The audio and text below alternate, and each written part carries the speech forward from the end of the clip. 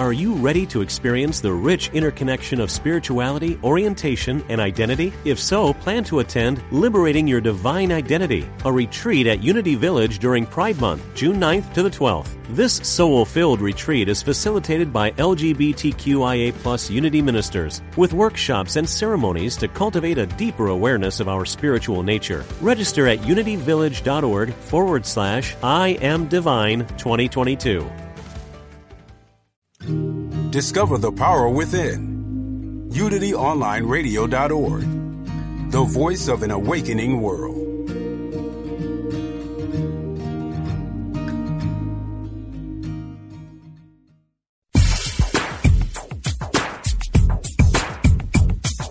Welcome to World Spirituality, exploring the unity within all cultures and faith traditions, with your host, Reverend Paul John Roach.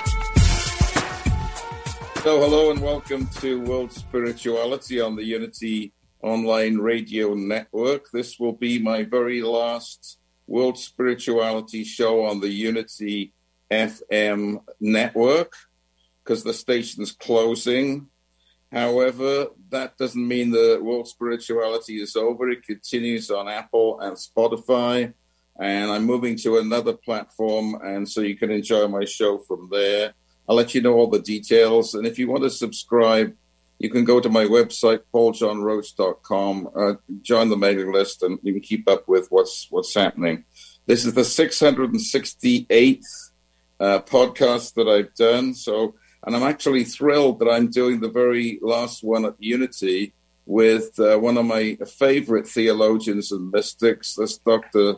Matthew Fox. He has been influential in my life for several decades now. He came to our church back in the mid-90s and to a sold-out crowd and presented one of his cosmic masses.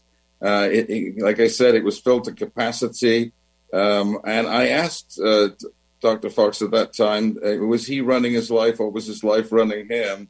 And he said his life is running him. And I got a feeling it's probably, he hasn't slowed down since then, so it's probably the same way today.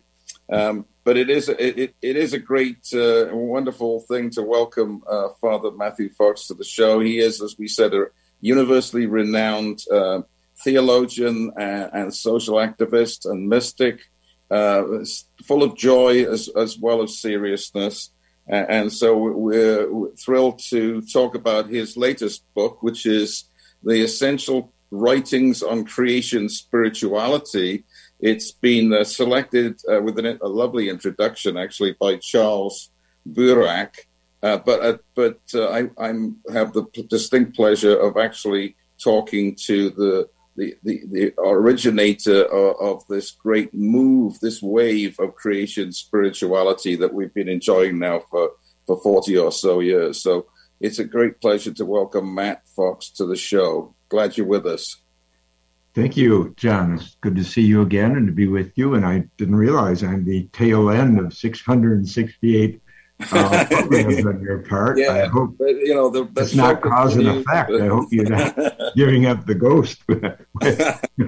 No, it continues. It just continues in a different format. But it is nice to go off with a bang. Go out with a bang. Okay. Now, I just ask a question? Yeah.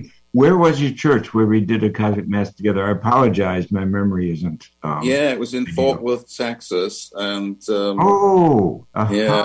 you the initial night we rented a hall which was filled to the brim, and then the next day we had various events in our church which were also filled to the brim, and we tried to do a cosmic mass in our fellowship hall, and it was like the Black Hole of Calcutta. It was, very, very tight in there. But it was a joy. It was a wonderful time.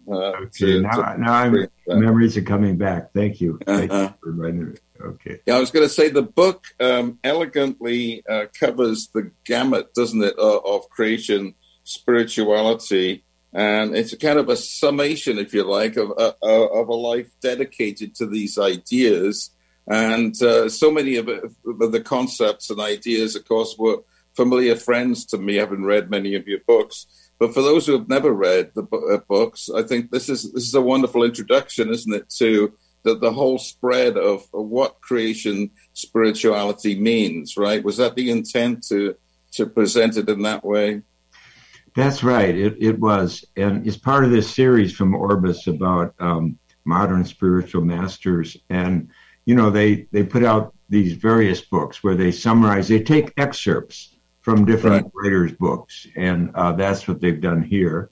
And as you say, Charles Burak did the choosing. Charles is he was a humanities professor at JFK University. And he was also on my faculty for a while. He's Jewish.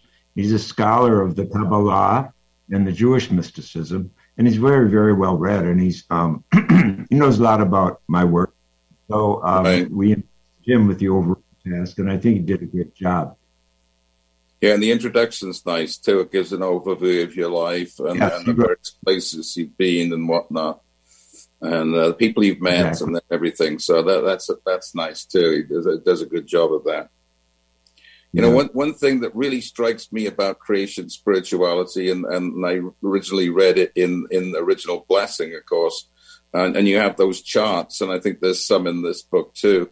The fall redemption theology versus the creation-centered theology, and we in Unity would very much be in the creation-centered part of that.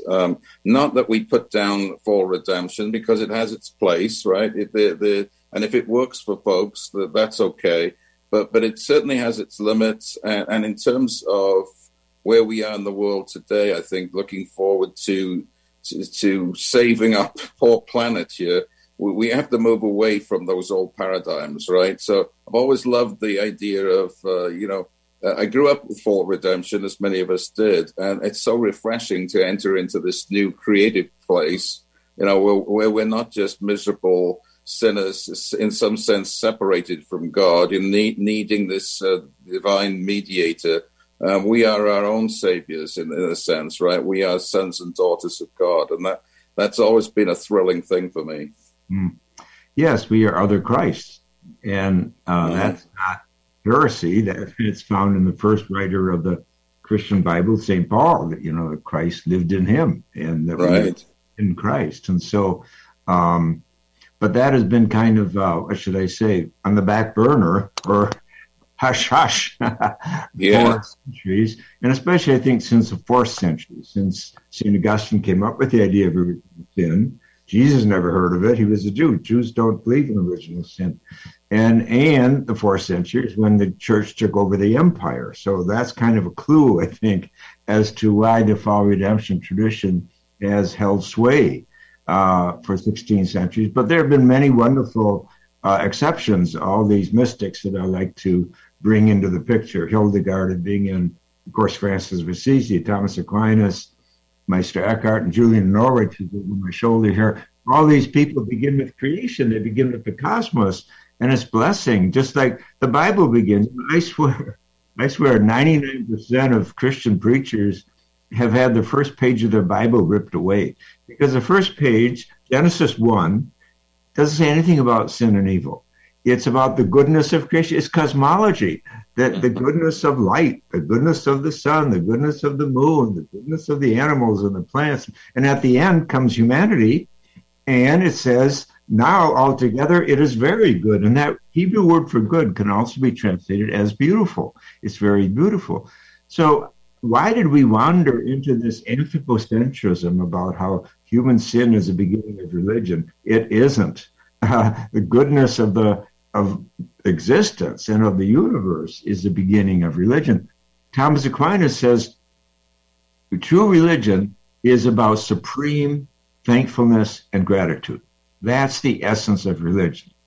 And you begin there, because that's where you get, as you say, the empowerment and the dignity returns to do something about the troubles in the world. And God knows there are troubles in the world. But as you say, even the issue of how we deal with Mother Earth today, an issue is that that we have to be thinking about her and be grateful to her and realize that the world doesn't begin with us. Descartes, I think, therefore I am. Notice, two egos in that one sentence. I think, therefore I am. Well, good for you, Descartes. But basic line is, The universe exists. It gave birth to the earth. Therefore, we are.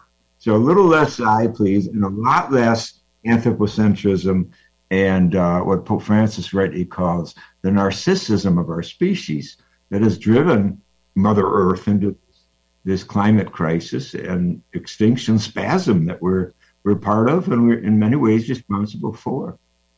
Right. Another aspect of the creation is this idea of completeness, right? That not only is it good and beautiful, it is complete and whole in and of itself. And Jesus refers to this, he says in one translation, you must be perfect as your heavenly Father is perfect. But I think a better translation is you must be whole and complete as your heavenly Father is whole and complete. And we've gone away from that. We see separation and division and fragmentation, right? And perhaps that's because we have this awareness of, we ate of the tree of knowledge of good and evil. So we bifurcated, right? Instead of the wholeness, now we see separation. And I like what Eric Butterworth, Unity Minister Eric Butterworth said. He says it's a fall forward. It's not the fall of man. It's a fall forward. I like that idea because if you don't lose it, you can't find it, right? So in a sense, the Bible story is, oh gosh, we lost the completeness and we're on the journey home to it. We're walking our way back to that realization. We're waking up, as you like to say, to that wholeness again. So perhaps it's necessary, perhaps that's part of the human condition. To lose it is to find it. Well, I think that's very true. One way that Jewish people interpret the fall is the fall that a child makes learning to walk. Mm-hmm. And so I think that's another angle on it. I mean, these stories are so rich, they're so archetypal, that of course there are many angles on them. It's like the 7 blind men touching the elephant. Right. Yeah, exactly. There's so many angles on this. But the idea that we're children and learning what our place here on earth. Mm-hmm. And we've stumbled along the way, of course, and we fall and we skin our knees. And sometimes we do worse than that. We kill our brother, like Cain and Abel, or Putin and others today.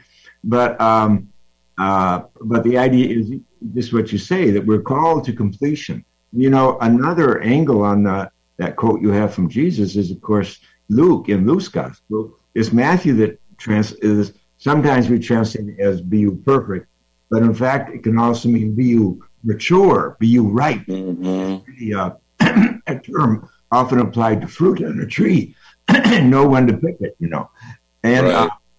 But in Luke, a very parallel passage says, "Be you compassionate as your Creator in heaven is compassionate." But that's what completeness means. That's our fullness as a species.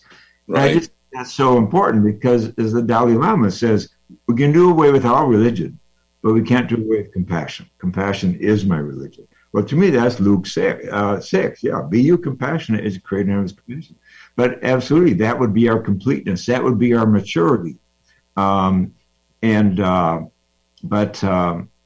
creation is still going on. It's not done. It's not something we look back to. It's something we're participating in. So there's a co-creation, and we're invited on board to give birth to our species, so it learns to fit into the rest of the wonders and beauties of Mother Earth, and not fight it, and not lead with our reptilian brains, which are about win and lose, but to lead with our mammal brains, which is about kinship and family and compassion and interdependence. I think that's the big challenge today. And moving from our adolescence, where we've been developing our ego forever as a species, to our adulthood, which, as Jesus defines it, is about compassion, and that is completeness, and that is maturity, and that would be wonderful. It would, wouldn't it? It's also about the childlike heart, right? The recapturing it's a conundrum, recapturing innocence, but with the wisdom of being a full adult, right? So I think he captured it when he said, "Be wise as serpents and innocent as doves." Right? You're nobody's fool. You're wise.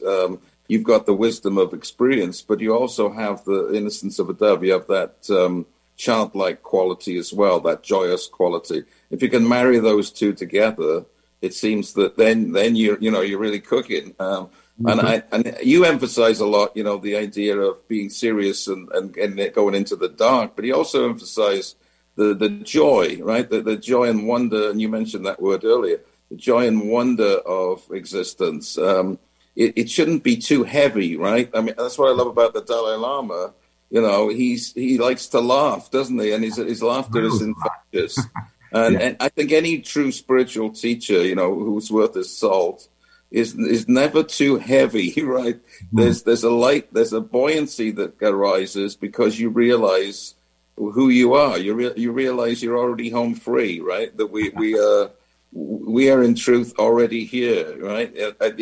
To use a fancy term that you use sometimes, a realized eschatology, right? In other words, we're already home.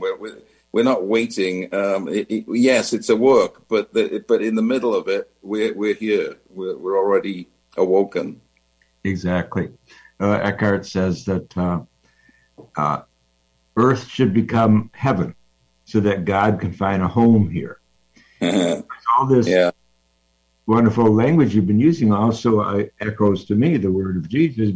The kingdom and queen of God is among you. Not it will be tomorrow, day after tomorrow, when this project is done, and this project's achieved. No, it's already here. And so the joy, of course, that's a real promise from Christ too, about the joy of the Holy Spirit. His Holy Spirit's going to bring joy, and Christ brings joy. So the joy has to, as you say, it's really a good deal when you see the joy and when people carry it, and you see it in the Dalai Lama and you see it in many great figures. And like you say, not to take ourselves too seriously, either as individuals or as organizations, keeping that sense of humor, which is a form of humility, isn't it? Right. Staying close to the earth and realizing, we're all finite, we're all mortal, we're all got wisdom, but limited wisdom. So we need one another. It is a group project. There's a solidarity required. And who was really a champion of joy, not by talking about, by exhibiting it, was the recent Bishop Tutu who died. Mm-hmm. Yeah, I know someone who was in the room with him, with the Dalai Lama. There was this gathering, the Dalai Lama and Bishop Tutu and then others were there. And he said what really stood out for him was that Bishop Tutu was the most joyous person whose presence he had ever been in. He even outjoyed the Dalai Lama. Because Tutu's life was not easy. It was not easy. He was part of the anti-apartheid movement, and he was threatened and all this stuff. Yeah, of course. So I think what you're saying is so true. And of course, Jesus' admonition, be you like children, to receive until you become like children. And that's what you're talking about. You can't receive the kingdom and queen because being a child is about being open and spontaneous and joyful. I mean, young people, even young adults, even in a time like ours when there are so many issues, I like hanging out with young people because they laugh a lot, even when life is tough. They share laughter, and we all need that. It's such a big part of feeding and nourishing our authenticity in there. Absolutely. One of the huge issues of our time, and you've been talking about it for years, but it's becoming even more apparent, and that is, what do we do with Mother Earth and climate change, and et cetera, et cetera. This is a huge issue of our time. Unless we get this right, we're probably going to destroy our planet, right? And then the planet will survive. Mother Nature will survive. It always has. But we may not. We may be gone. Our experiment will be over. And that would seem to be a very sad thing. And along with that is this idea of God as feminine, right? And we're talking about Mother Nature.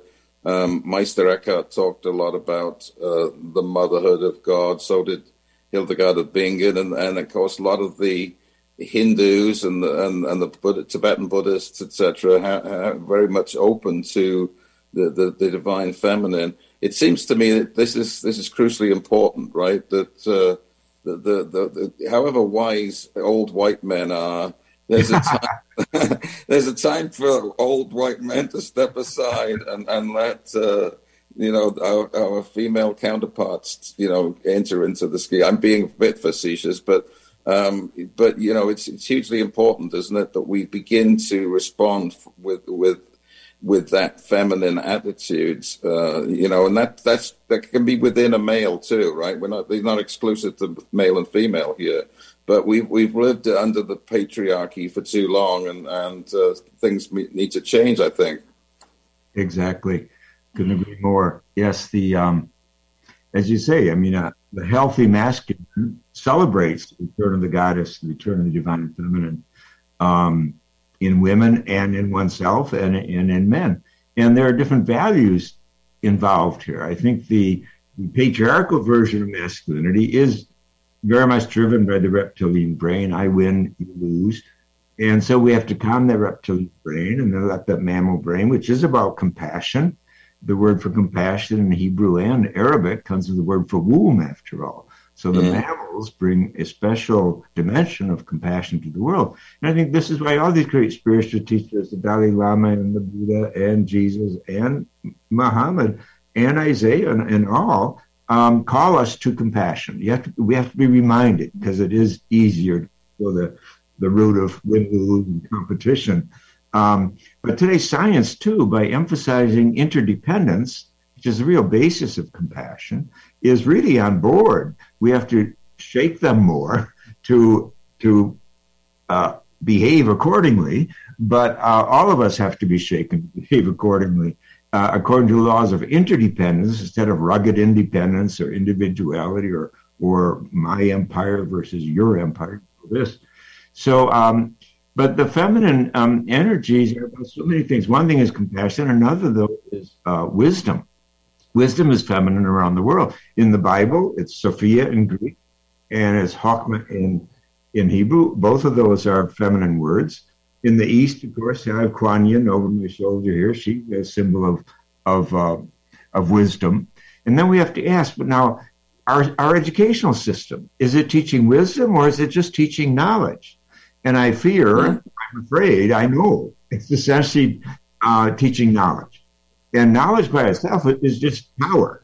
And it has to be steered, and that's the role of wisdom, to get the big picture. And Mother Wisdom, and of course she comes with many names, Mary and the Black Madonna in the West, and wisdom, but also Isis from Africa. And these names, Kuan Yin and others from Tara from the East.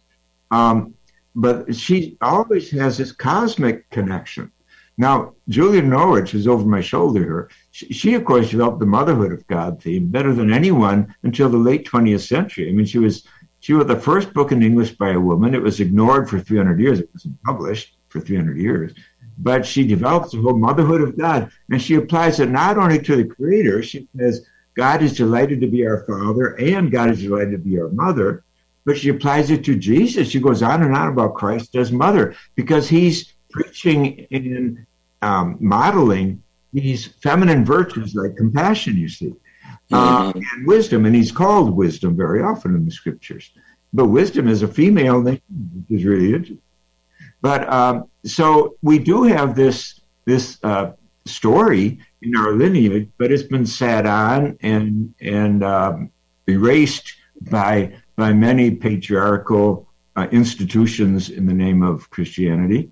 And so it sounds new to people, but really, as you said, we got to bring the balance, the yin and the yang. We got to bring that back, because if we don't, Mother Earth, the feminine name again, Gaia, is suffering. And as you say, our extinction is staring us in the face.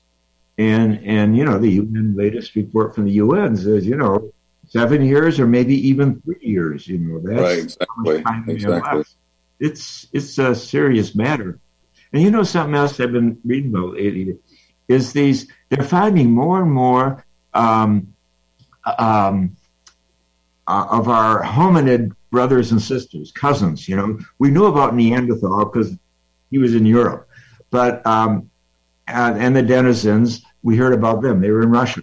But now they're uncovering all these bones from Southeast Asia. They now have 14 we have 14 different cousins and hominids, all of whom have died out. We're the last ones standing. And to me, that is so important to realize, you know, that extinction is a possibility. In fact, if you're a betting man, you probably, especially with what's going on in the Ukraine, and it's showing us our shadow side multiplied, and threats of nuclear war coming out of Ukraine, yes, and the climate change. I mean, we are facing some serious things here. And so I see a silver lining here, though, that, you know, what's the adage that humans, that necessity is the mother of convention. Well, there we are, back to mother again. But the idea that, hey, we can rise up, we can get creative, we can throw off the shackles of patriarchy, we can redefine education to bring in the mystical and the wisdom and the earth and the feminine elements to balance the intellectual elements and values. You know, Einstein, he said, quote, "I abhor American education," unquote. Why? Because he says we've been given two gifts, the gift of rationality and the gift of intuition. And he says intuition, and that's what I mean by mysticism, is where we get our values and meaning. You don't get them instead from the rational. But he said we live in a society that honors the rational and forgets the intuition. Yes. So I love to quote Einstein on this because you can't accuse him of being anti-intellectual. But he's talking about the intuitive, the creative side of our brains that is being ignored, and it is the value center. So if we're not training in values, what are we doing? We're just giving people weapons to the end, the earth with. End of the segment. We better stop and take a break. Thank you, Matthew. I'll be back in a couple of minutes after these messages. Thanks for joining us. This is UnityOnlineRadio.org, the voice of an awakening world.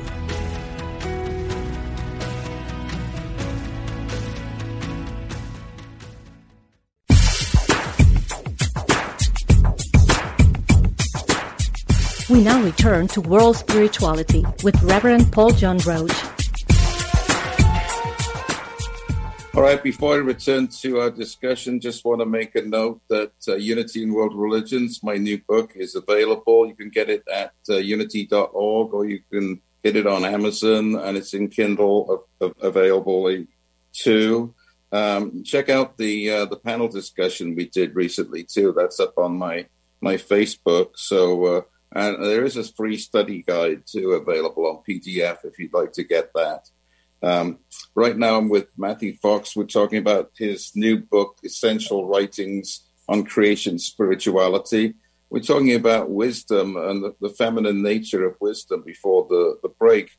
And I've been very closely related in my spiritual practice with Saraswati for several years, and she's the goddess of knowledge and wisdom and the arts, and but she's also the goddess of the flowing rivers. And I'm from Wales originally. I was fascinated to find that the Celtic equivalent of Saraswati, Bridget, who's been Christianized as Saint Bridget, also shares many of the same characteristics as Saraswati. And, you know, we know the Indo-European root, probably back in history, there was a connection there. But Bridget is also the goddess or saint of flowing waters, and they both have the symbol of the swan as their creature that they share in common. So many commonalities there. But I love that idea of the wisdom is a flowing thing, you know, and intuition is a flowing thing. It's not just head knowledge, right? And I love that idea that in the flow is how we get our real deep inspiration. The inspiration flows into us seemingly out of the void, right? It's I'm sure you write your books that way. You've done a lot of head knowledge and discovery and research. You're extremely rigorous in that regard. But I know that when the words come, though, they flow out of this mysterious place, right? Exactly, a mysterious place that we call creativity. Yes. One of the images I use from creativity as an experience is a rushing river. To me, it's like being on a raft without oars, rushing river, and you're being carried along by this flow, as you say. And Eckhart really has a whole sermon about that. He calls the Holy Spirit a rushing river, and he actually gets it from a psalm, and he develops it. And so that whole idea that, in a creative state, you're not in charge, you're being carried along. And it's a beautiful thing. And, you don't look at your watch, you might fall off the raft. I have a friend who's a painter, and he tells me sometimes he paints all night and doesn't notice what time it is. Right. He doesn't stop. And I think creativity is like that. And the Holy Spirit's like that it's so much bigger than us, and it wraps us up and takes us along. Thomas Aquinas says that the how do you put it, the Holy Spirit, let's see, he says the work of the artist is like the beginning of creation, when the Holy Spirit moves the waters. And he says that the Holy Spirit, the same Holy Spirit works the mind, which includes imagination, of the artist, is present with the artist at work, he says. And yes. I'm glad to hear that you're Celtic, that you're Welsh, because, Thomas Merton was Welsh and Celtic. But this is the creation spiritual tradition.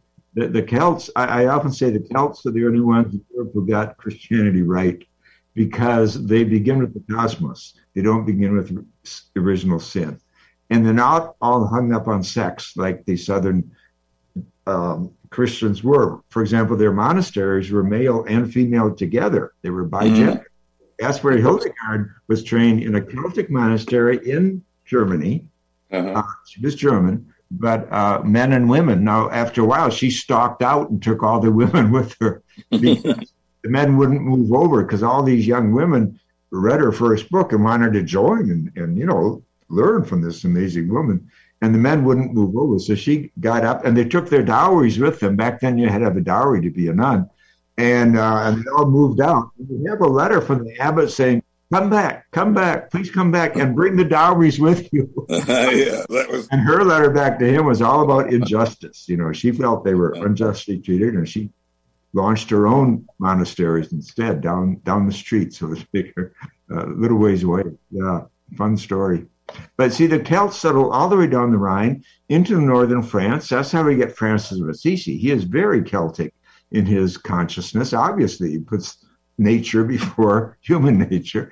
And even Dominic in Spain was a redhead, so he was Celtic in northern Spain. So the founder of the Dominicans was Celtic.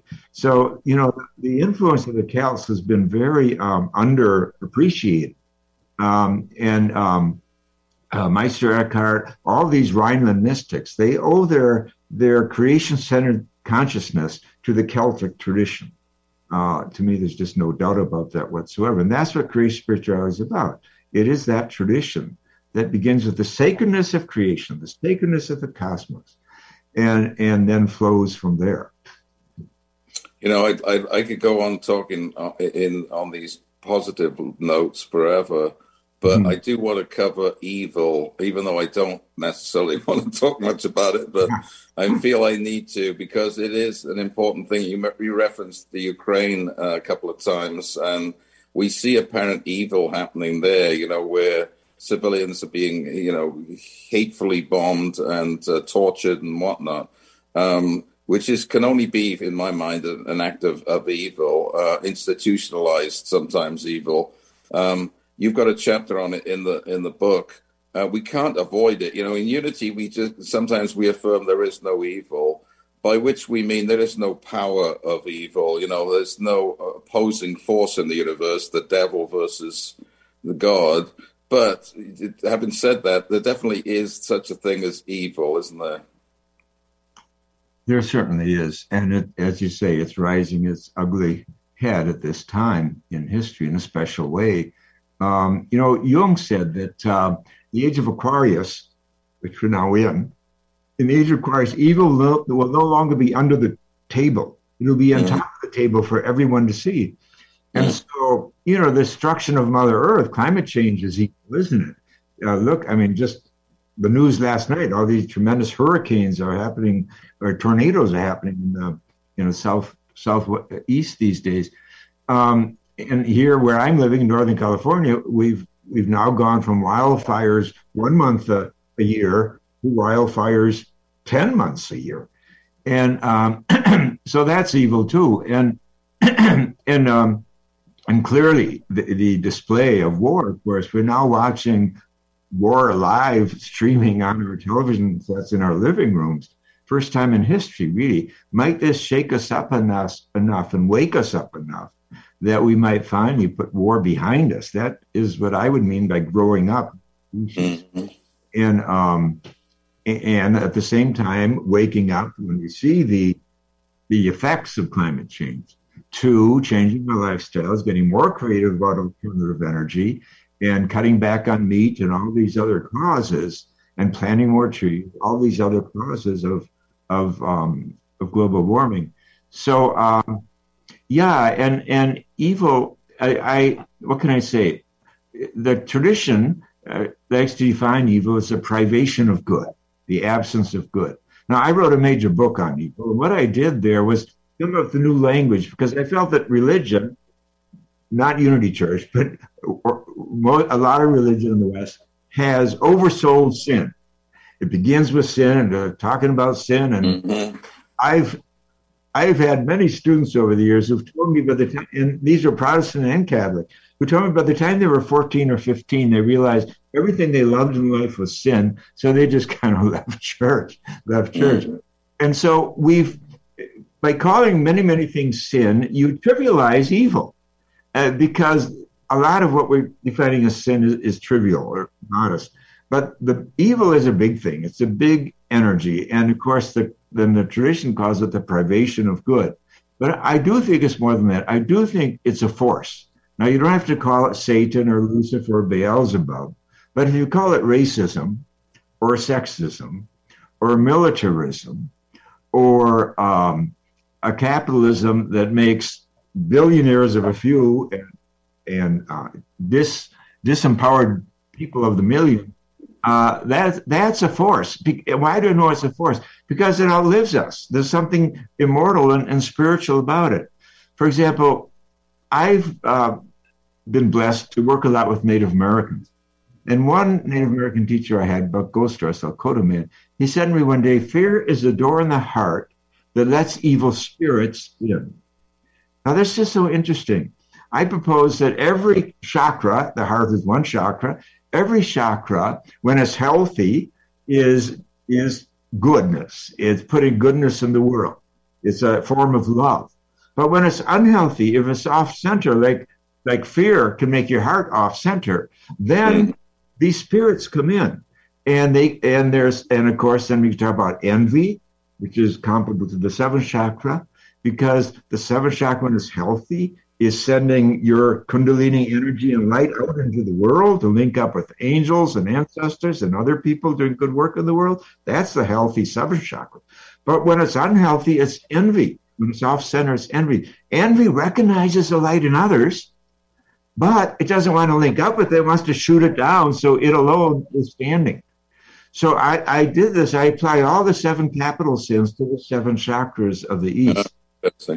I think it really works, and it gives us a new way to look at sin and evil.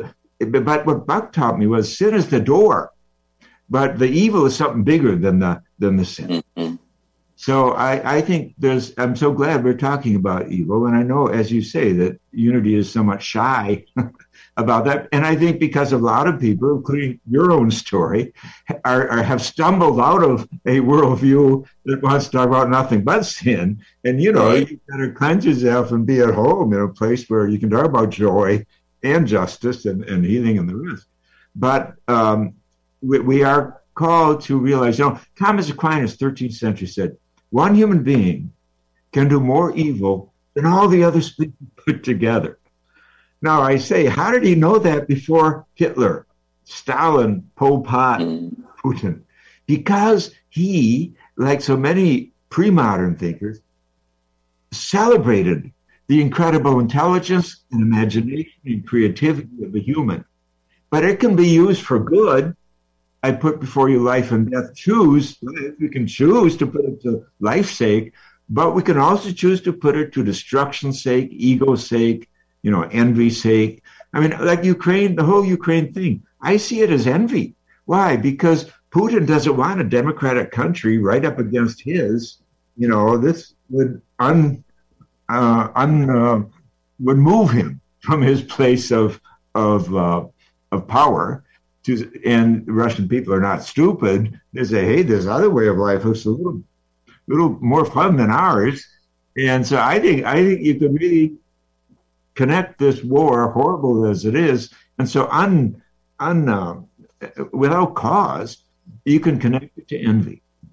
I think a lot of envy results in war. It's always about lies. So there you have his whole movement to cover up the media, so that only his version of reality is spoken, etc.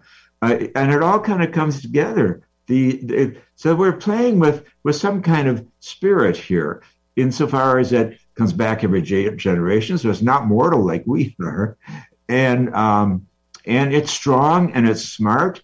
Evil is smart. It doesn't go around with a sign on its back saying "I'm evil, pick me."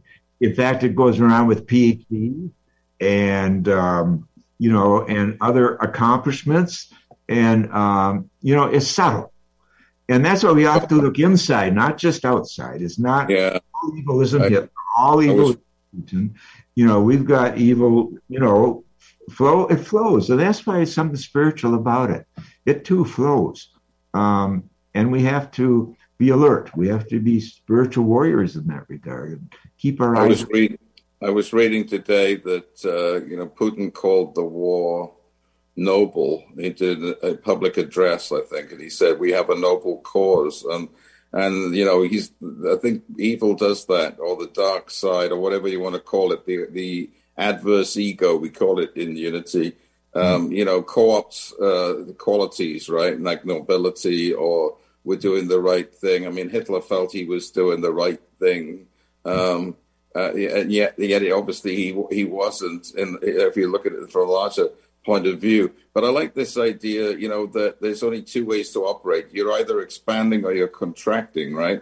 When your chakra is working well and healthily, it's expansive, it's generous, it's looking outwards, it's spreading compassion. When it's not healthy, it's contracting, it's mean-spirited, it wants to pull everything down.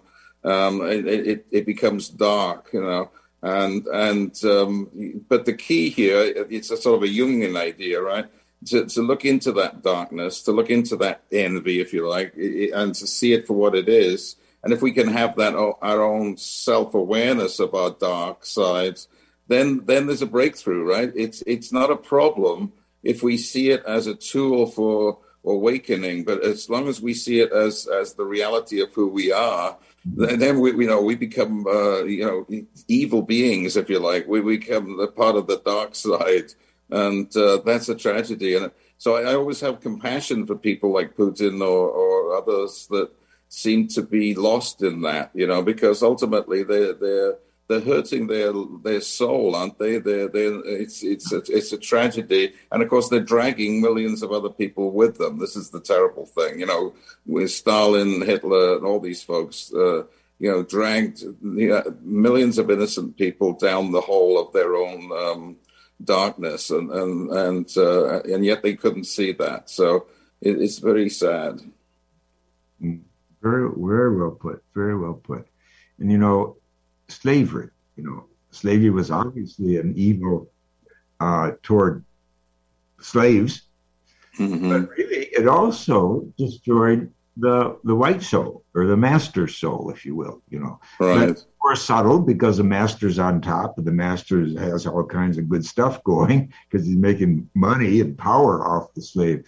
But ultimately, and I think we're still dealing with that really in the American conscience and consciousness, that the white the slave masters were also victims of slavery, not as evidently, yes, but spiritually they lost their souls, whereas the Africans fought to keep their soul and to find their freedom, and that's so their soul is more intact, and so I think we're still dealing with those traumas, the inherited traumas, and of course the indigenous people too, that they're dealing with the inherited trauma of the genocide toward them.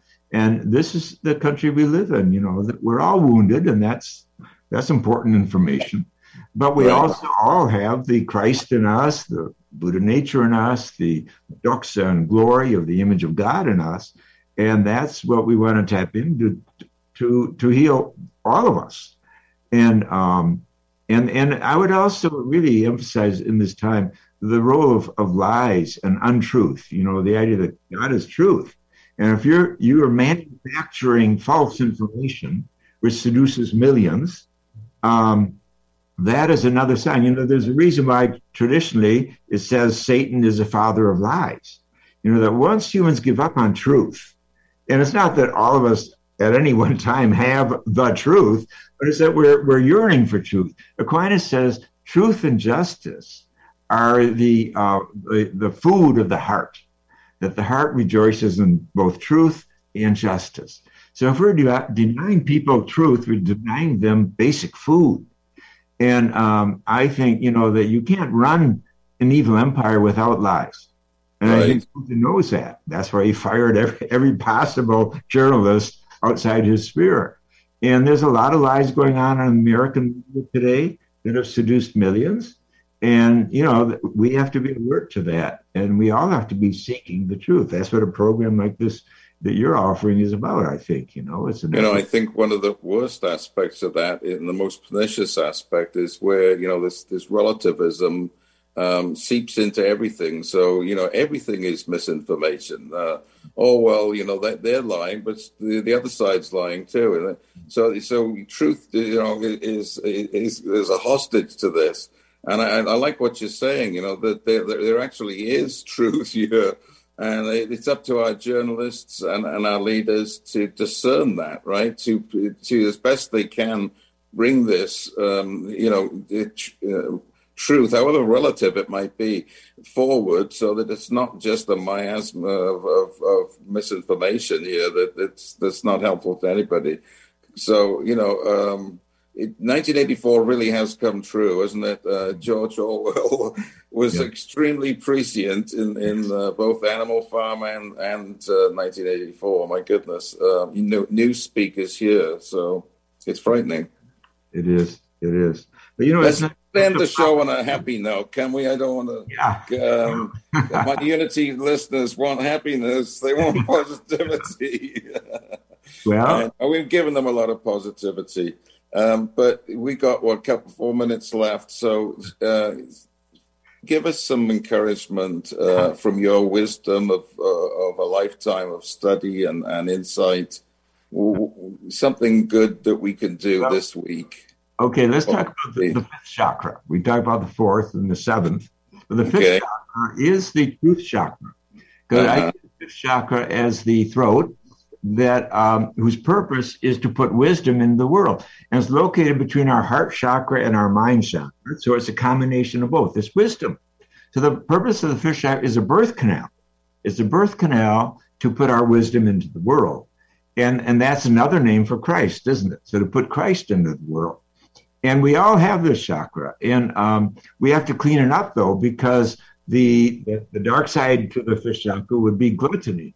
Glutus is a Latin word for throat. But gluttony isn't just about taking in too much food or drink. Gluttony is taking in too much of anything, including untruth and shooting bad news, if you will. So we have to cleanse that throat, and so that we can really give our wisdom to the world. And I think it's a beautiful metaphor that we're all, as Eckhart says, mothers of God and mothers of Christ. That this is what we're giving forward. And it's not limited to the throat. We do it in all of our work. We do it in parenting and grandparenting and teaching and in running a podcast like this one, and in going to work every day. What joy and what beauty and wisdom are we giving to the world, through our hands, through our work. And that's a beautiful thing. And that's what Christ did, or Jesus did. That, he chose parables, he chose an art form to give his gift to the world, his wisdom to the world. So yes. I think that's something that we can all appreciate and be grateful for. So humans are not just grateful for nature that we've inherited over 13.8 billion years, but we can be grateful that we're here to accomplish something too. We are co-creators. The Holy Spirit wants to work through us. Absolutely. And that's where we're at. That's good. Well, in the unity tradition, the 12 powers tradition, the throat chakra is traditionally associated with power, right? So speaking your power. And the disciple is Philip, and of course Philip means the lover of horses, right? So you're speaking and expressing with horsepower, which in the old days was the great power. So in other words, you're cooking with gas, you're really expressing yourself with vigor, if you like, and we're all called to do that, right? To speak our truth. And that doesn't mean yelling it from the rooftops, does it? It means calmly stating it, right, with a decisive way, but in a compassionate way, again, to come back to that idea, because that's the best kind of truth, isn't it, when it comes forth as compassion and generosity of spirit. Yeah, and a creative, artistic way, so it gets one's heart, not just in the head. Yeah. And the word prophet means propheto, speak out. So that too is all. There we go. Similar. We're all mystics. Like Unity teaches, we're lovers, but we're also called to be prophets, to speak the truth and to say know it, to speak truth to power when that's necessary too. So all that is our noble vocation, lovers and be. I love it. I love it. Mm-hmm. There's one thing in the back of the book, folks, that I like too, and it's the 12 principles of creation spirituality. So even if you can't read the rest of the book, read that one page and you get a definite idea of what creation spirituality is all about. And if you read it, you'll find how similar it is to us and the way we approach things. So these are universal truths, and we've covered a lot of them in this hour, but of course there are many, many more.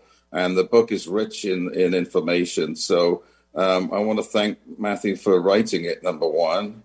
And number two, for being on the show today. It's been a real pleasure to have you on the show and share your passion. So you may be 81 years old, but you're still youthful and vigorous and able to share your ideas with that buoyant enthusiasm of youth, right?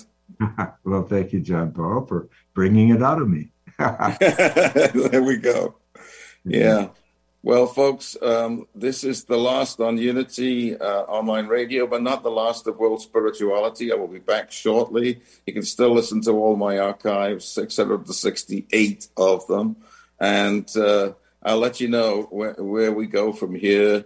But rest assured, we'll have many more interesting shows.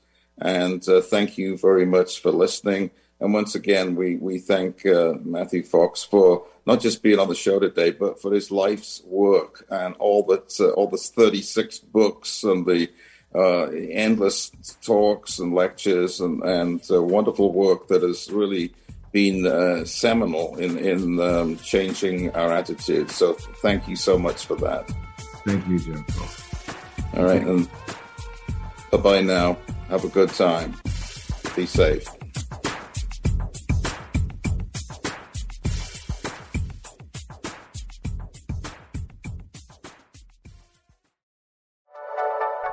Thank you for listening. This is Unity Online Radio, the voice of an awakening world.